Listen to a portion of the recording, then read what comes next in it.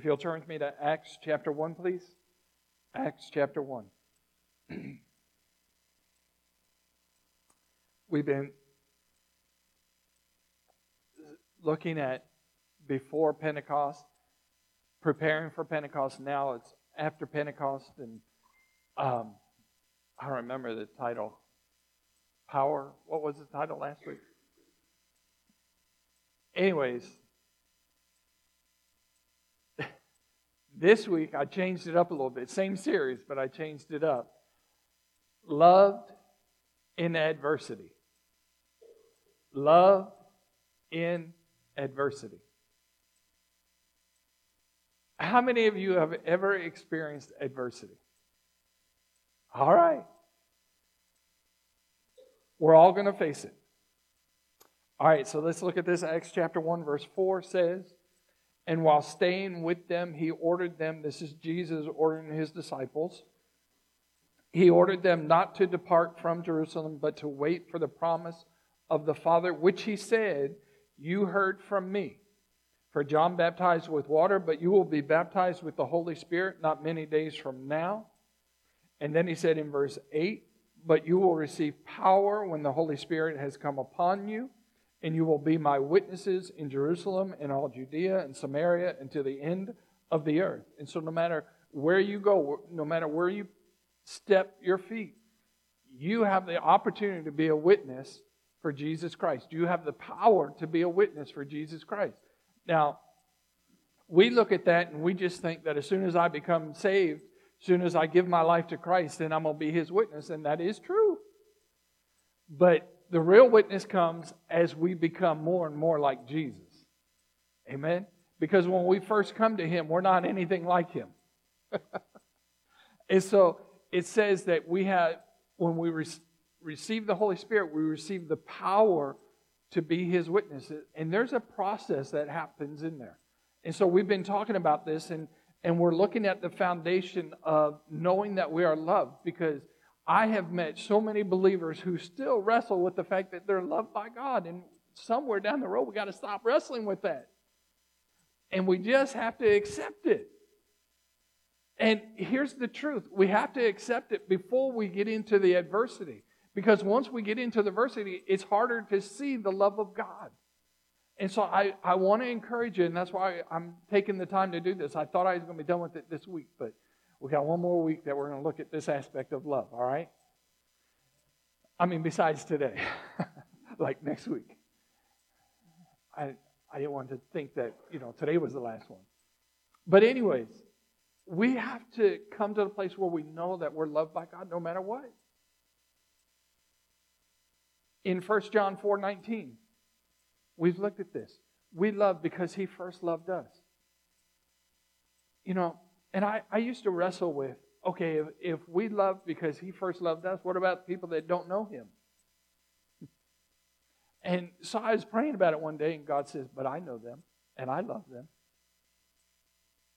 And even if they don't know Him, there's an aspect of God's love on the earth that allows others to be able to be loved as well, to some extent.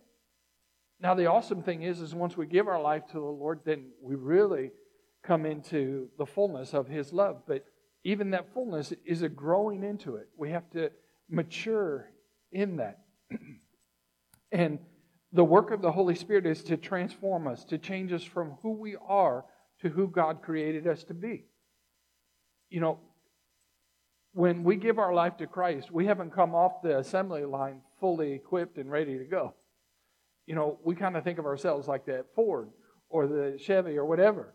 And we think, oh, we've arrived. No, it's just beginning.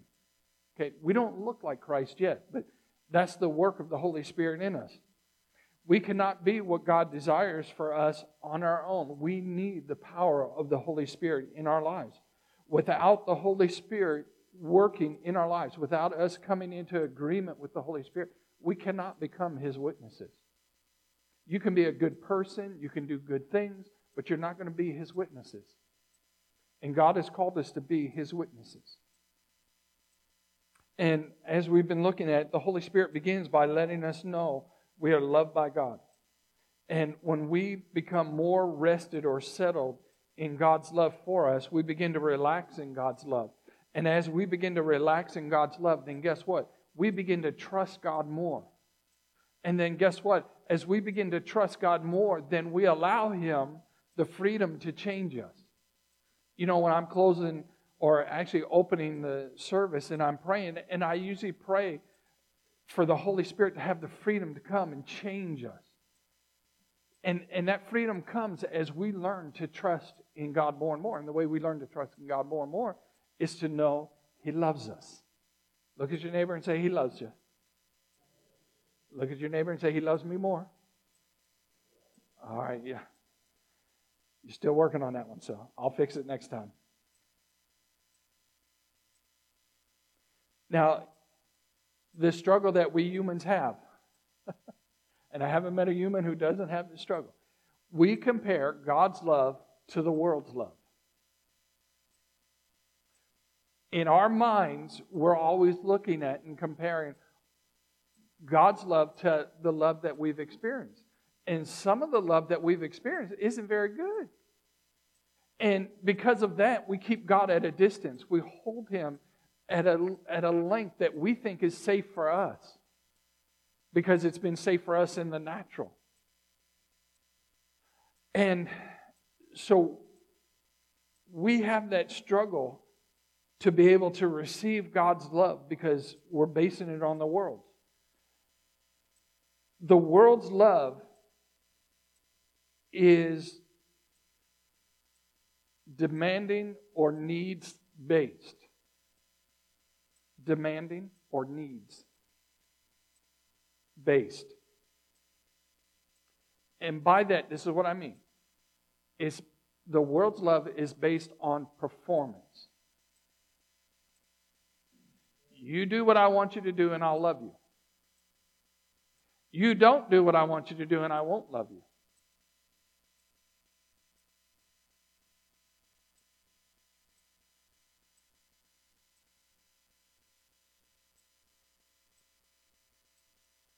You don't do that, whatever it is, that we don't want them to do. You don't do that, then I'll know that you love me.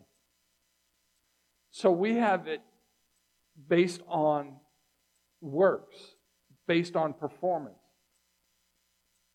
God's love is based on only one performance, only one work. Well, actually two. And it's His. The first one is that He loves us because He created us. Okay? Or should we say that He created us because He loves us? You know, He's all about love. The second performance that God did, and notice it's not about us, but the second performance that God did was send Jesus Christ to the earth to die for us. That's the only performance based, and that was between Him and the Father for us. It wasn't about Jesus needing to die for Himself. It was Jesus coming because the Father loved us so much that Jesus gave His life for us. But God's love is not performance-based. It's not us doing the right thing and God will love us. Now, as believers, we theoretically know that. Most of us know that. But practically speaking, it's hard for us to put that into practice because we're so used to performance and being loved that we carry that mindset on with God, and God is trying to rid us of that because He's like, I just want you to rest and let me love you. We don't have to perform for Him. We don't have to become good enough for Him. He's made us good enough through Jesus Christ. That's it. But we try to add on to it and think that because what we know is the world's love, and the world says, you got to do something in order for me to love you. And God says, you just have to let me love you.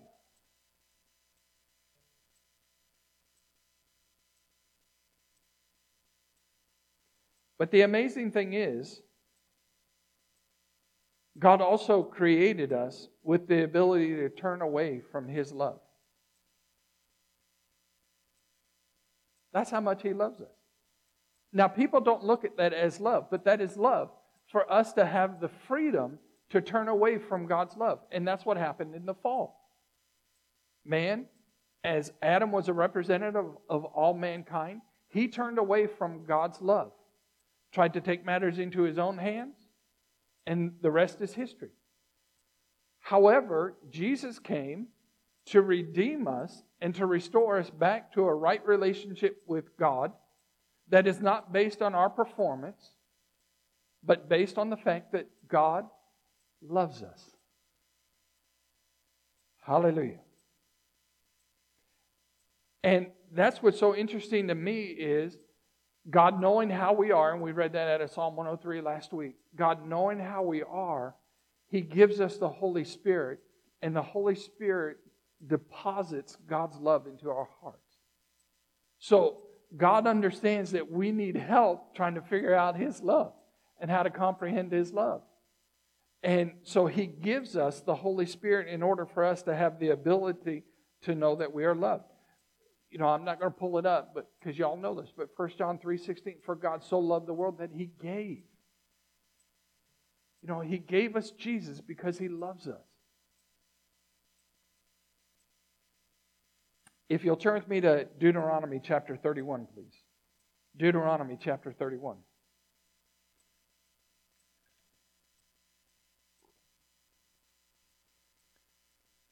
This is the rest of this message is hopefully a building up of you to let you know that God loves you. That we're not walking this road alone. When we give our lives to Him, He comes and He's with us. And He doesn't turn His back on us. And He doesn't forsake us. He doesn't leave us.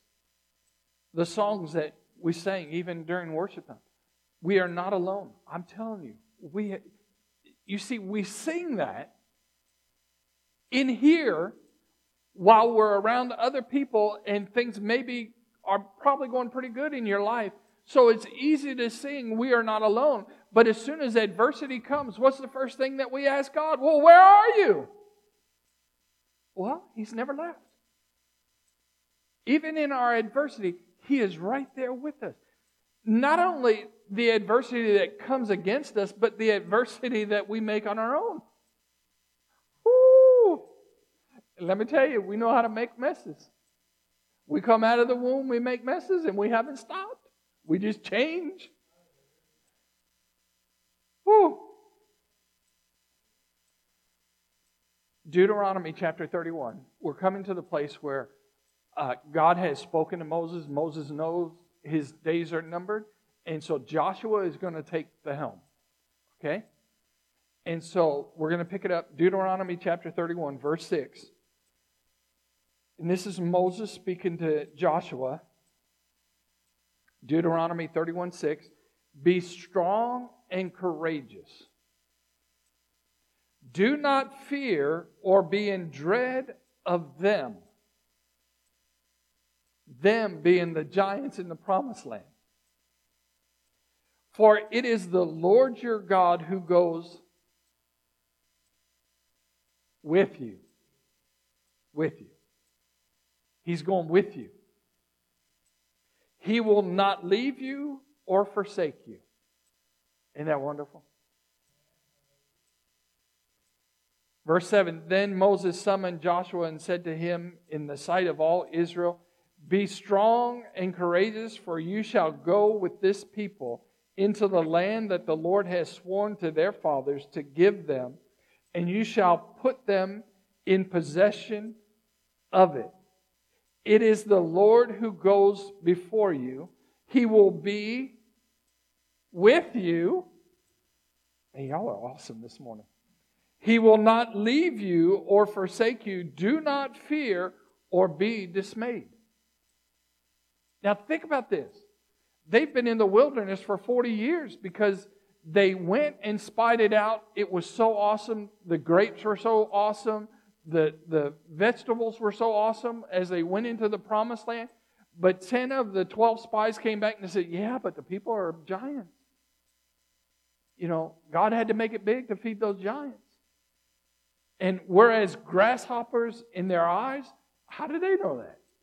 Did they ask them? No. The enemy lied to them. And so now Joshua is being commissioned to take them into the promised land after Moses is taken away. And so this is the word that God gives them. And we need to know and be certain of God's love so that when we face hard times, and there were hard times ahead of them. I mean, there was a battle that they were going to engage in. They were to get rid of the people, but the people weren't going to go freely. I mean, if you had grapes that big, you wouldn't want to leave either, would you?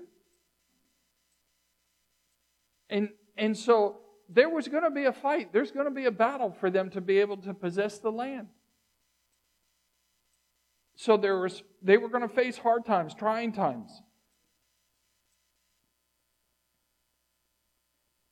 And yet God tells them to remain strong. And we need to know for certain that God loves us. So when we face those times, we don't believe the lies of the enemy. And we remain strong and godly and holy.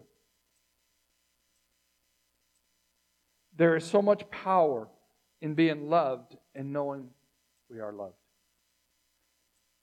Turn with me to Psalm 9, please. Psalm 9. We're going to go through a few of these, and then we'll keep on going in different ones too. But Psalm 9, verse 10 says this. And those who know your name put their trust in you. Isn't that awesome? So do you know Him this morning? And those who know your name put their trust in you. For you, O Lord, have not forsaken those who seek you. Whew. Psalm 27. Psalm 27:10 says, For my father and mother have forsaken me, but the Lord will take me in. Woo! Isn't that awesome? And that's for all of you who don't know your natural parents. They may have wronged you. You may have been taken out of the home. You may, whatever the case is. They may have forsaken you, but I want you to know God hasn't. He's right there with us. Psalm 37, verse 25. Psalm 37:25, and this is Diana's one of her favorite scriptures. And she has no problem quoting this in our household, just walking around. And we're still at the beginning of this. We're not at the end yet, okay? But here it is, Psalm 37:25. I have been young and now am old. We're not old yet. We're older, but we still consider ourselves young. Yet I have not seen the righteous forsaken or his children begging for bread. Isn't that awesome? And then Psalm 37:28, just a few verses down. For the Lord loves justice. He will not forsake His saints. Now, that sounds great, but the problem is God's kind of justice usually takes time.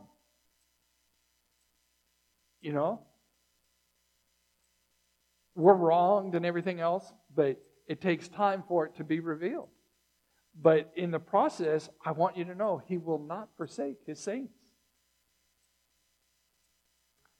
And then He says, they are preserved forever, but the children of the wicked shall be cut off. Psalm 94:14. Psalm 94:14. For the Lord will not forsake His people. He will not abandon His heritage.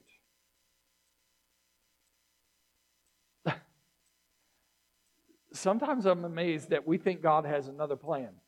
We think He has other options. He doesn't. We're it. We are the body of Christ, and it's the body of Christ that He's going to work through on the earth. He doesn't have another plan. My encouragement to you is make sure you're in the body of Christ and make sure you're loved or know that you're loved by God. And know that He is not going to forsake you. He will not abandon His heritage. Hebrews chapter 13, verse 5. Hebrews 13:5. Keep your life free from the love of money and be content with what you have, for He has said, I will never leave you nor forsake you. Isn't that awesome? So it doesn't matter what this world throws at you. It doesn't matter the struggles that we go through, the trying times, the hardships that we go through. He's not going to leave us. I will never leave you. I mean, do you know? Listen to what He's saying. I will never, never. I am never, ever going to leave you. Whew. Hallelujah. Galatians chapter 4, please. Galatians chapter 4.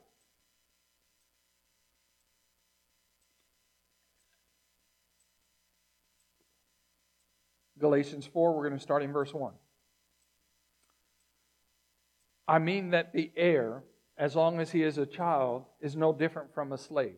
And so he's talking about an heir who is young, and he's going to inherit things, but until he comes to a certain age, he's treated like a slave.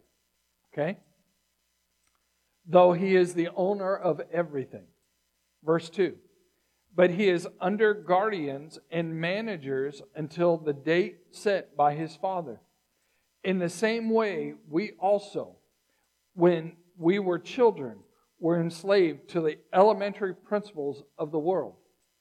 In other words, we've all experienced it, okay? We've all been under that. We've all experienced the love of the world. Verse 4. But when the fullness of time had come, God sent forth His Son, born of woman, born under the law, to redeem those who were under the law. Thank you. So that we might receive adoption as sons. I just love this. God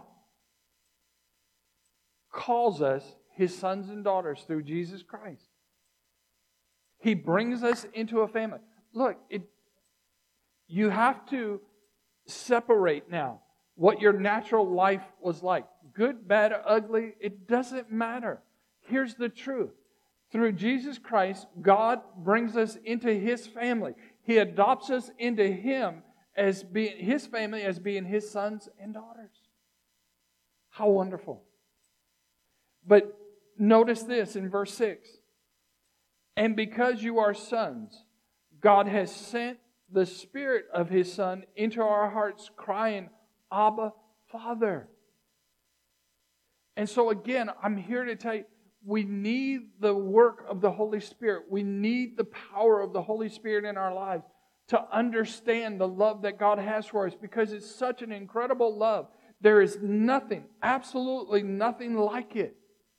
Now look, I love my children. And we don't love them because of what they do or don't do. We love them because we have been honored by God that He would give them to us. And because He gave them to us, we love them. It's not based on what they do or don't do. It's based on the fact that God, in His infinite wisdom, said, Richard and Diana, you are going to be graced with my love through Alicia and Caleb. That's simple. And we love them.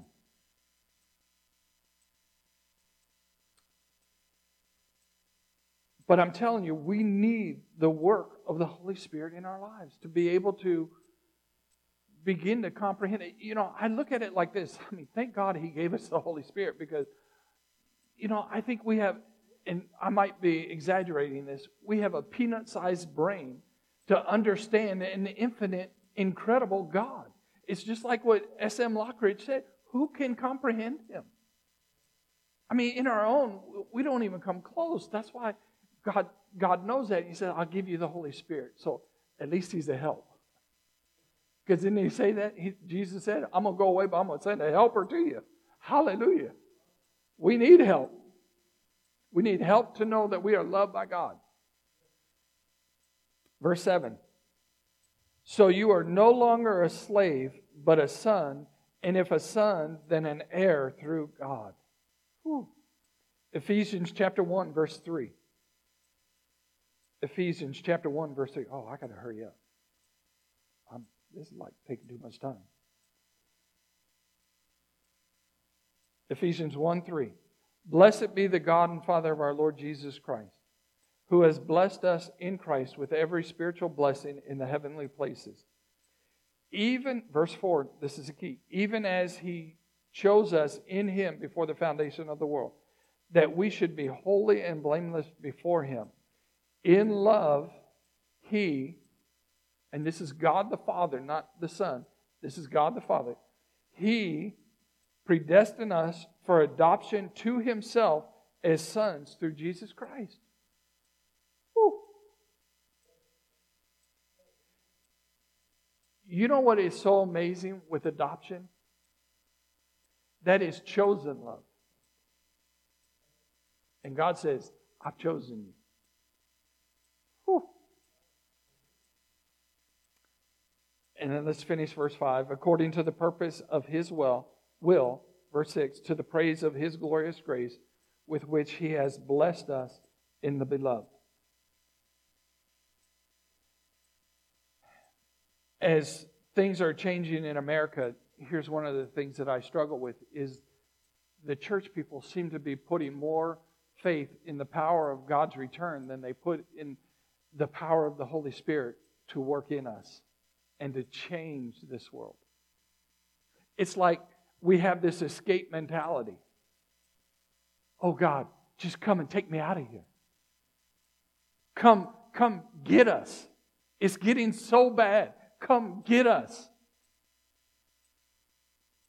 Why not become what God has called us to become through the power of the Holy Spirit? Quit trying to find that eject button. You know, you get in trouble, you can hit eject and you're gone. And that's how we're living our lives as believers. That's wrong. Why not invite the Holy Spirit to come and work in us and change us and to smooch on us and to love us to where it doesn't matter what comes our way. We're willing to go do it.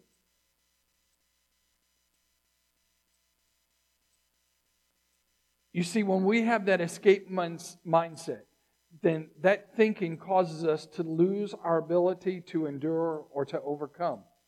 It makes us weak as believers. Listen to this. Think of all that Jesus went through. He stayed true to everything that the Father wanted for Him. And if He stayed true, and He stayed godly, and He stayed holy, why can't we? Because after all, He's living in us now, right? We have the power of the Holy Spirit living inside of us. And so our problem is we're just not giving Him opportunity. And so we need to make sure that we're walking in tune with the Holy Spirit to have the power for whatever we need in this world. Turn with me to 2 Corinthians chapter 4, please. 2 Corinthians chapter 4.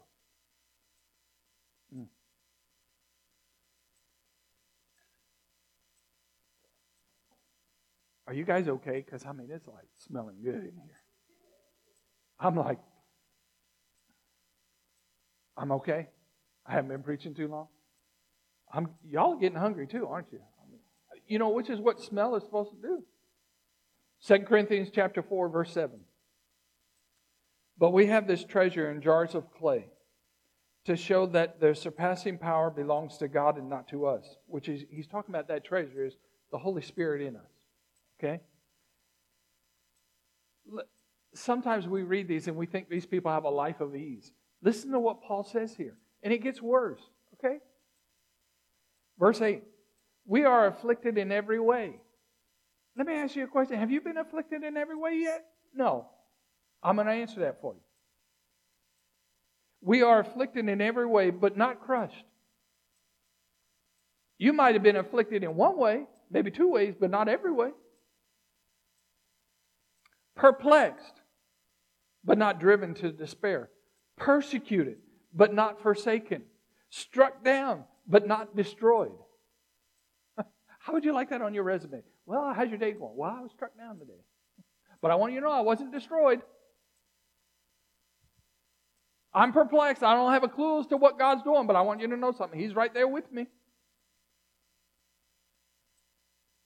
Verse 10, always carrying in the body the death of Christ, or the death of Jesus, so that the life of Jesus may also be manifested in our bodies. For we who live are always being given over to death for Jesus' sake, so that the life of the life of Jesus also may be manifested in our mortal bodies, or mortal flesh, sorry. I'm telling you, this food's getting to me. So he's talking about the death working in us so that the life of Christ comes out. That's I'm going to pour out my Spirit upon you. You'll have power to become my witnesses. There's time, there's space, there's adversity, all between the power and the witnessing. Okay? And that's what he's talking about here. Verse 12, so death is at work in us, but life in you. And so Paul is letting them know, even what I'm going through, it's not about me, it's for you. What if we had that mindset when we're suffering, that it's not even about us, it's about God becoming more and more, or us becoming more and more like Christ, us coming to know the love that God has for us in a greater measure. And so it doesn't matter what man does to us. Verse 13. Since we have the same spirit of faith, according to what has been written, I believed, and so I spoke. We also believe, and so we also speak.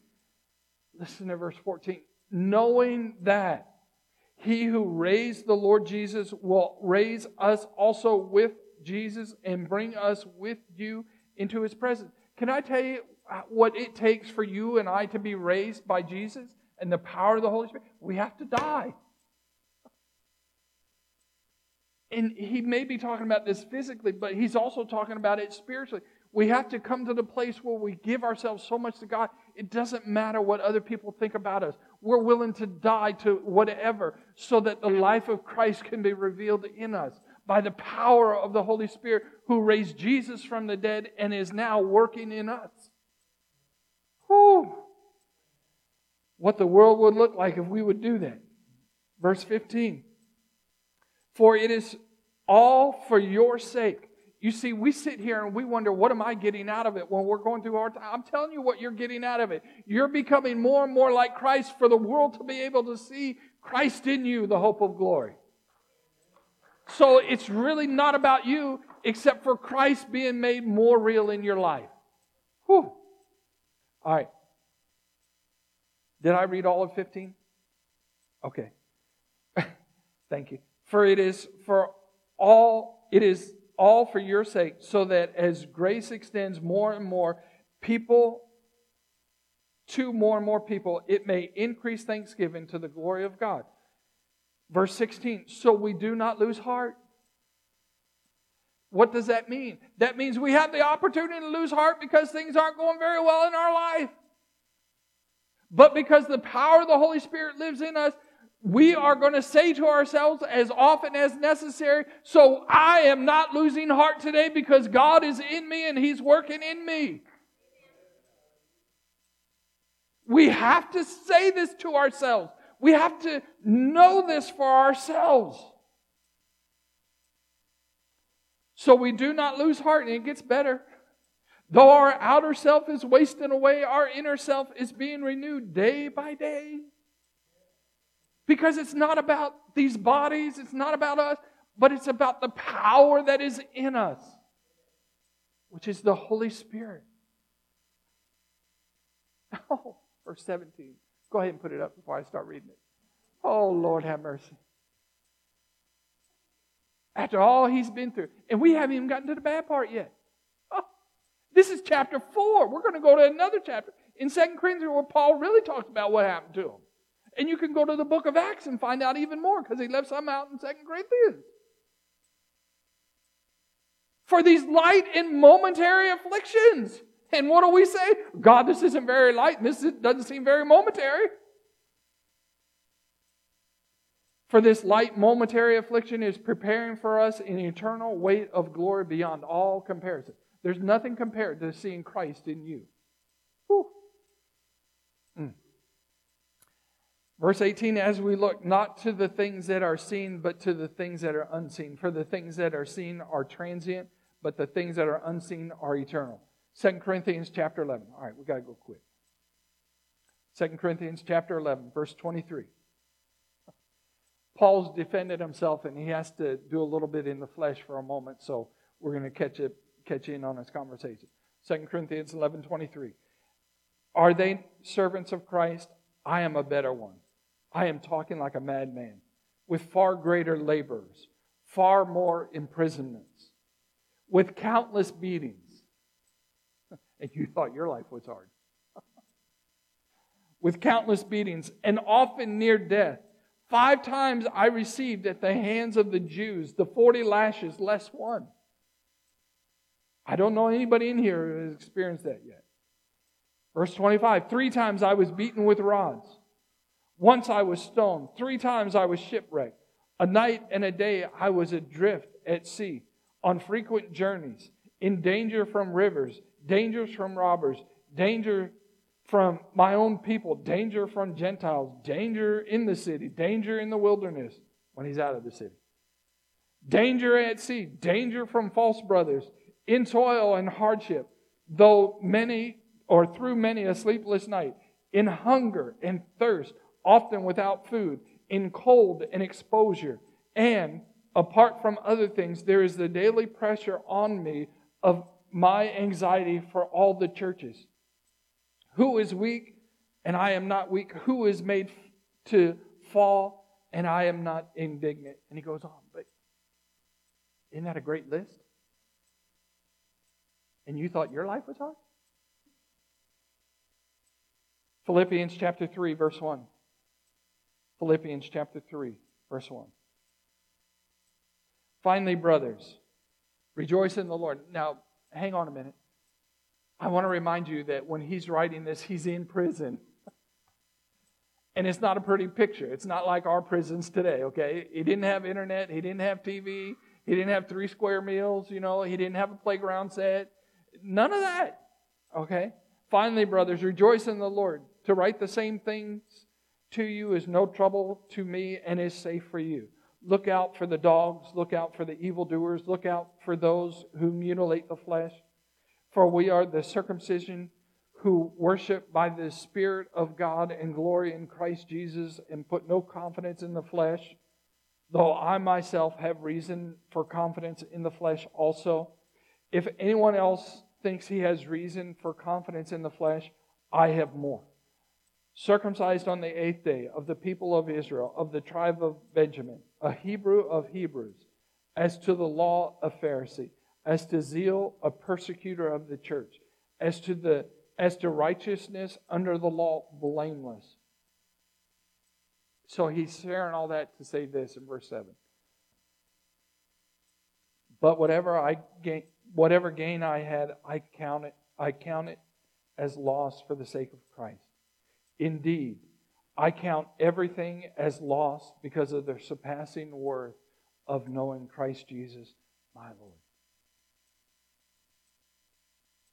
I'm telling you, and I know y'all don't believe me yet, but I'm telling you, whatever you go through, you're going through it only because God wants you to get to know Him better. He wants you to know without a shadow of a doubt that He loves you. And Paul is reiterating that here. He's saying, look, whatever I've gone through, good, bad, and ugly, is so that I would know Him.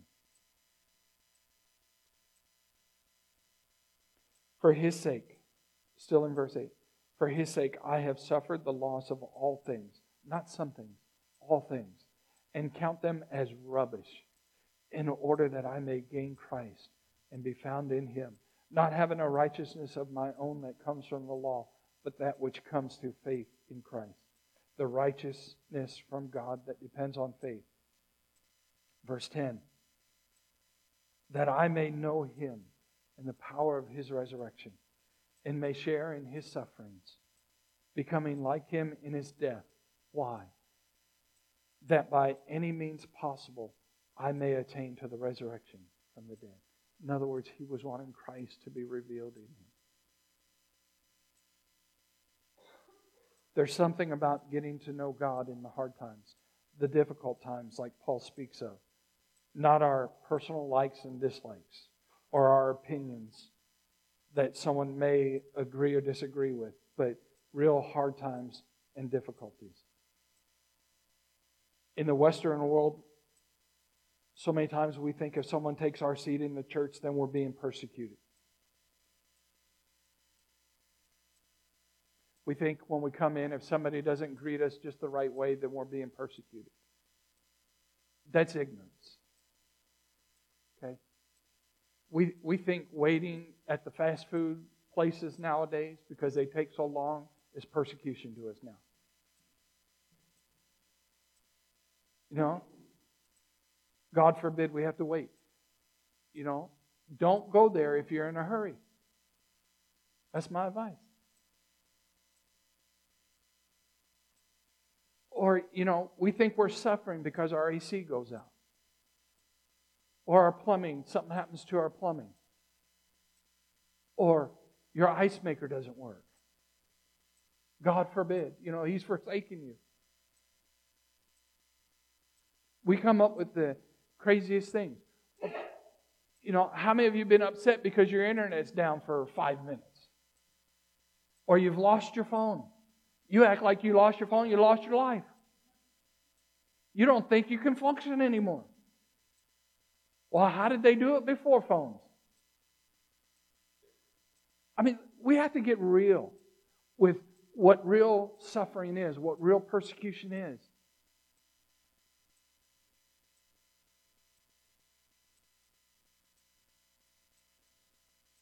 As long as we struggle with whether or not God loves us, and we play that game with Him all the time, you know, those petals on the flower, He loves me not, He loves me not. Just get rid of all the petals and just say, He loves you. All right? Look at your neighbor and say, He really loves you more than me. Told you I'd make it up for you. So we need to quit struggling with whether or not God loves us. Because until we do, we will never become what He has created us to become. We will never be able to overcome the things that we need to overcome so that we become more and more like Christ. We have to settle in our hearts that God loves us and that He will never, ever leave us or forsake us. Never, ever. Stand with me if you will, please.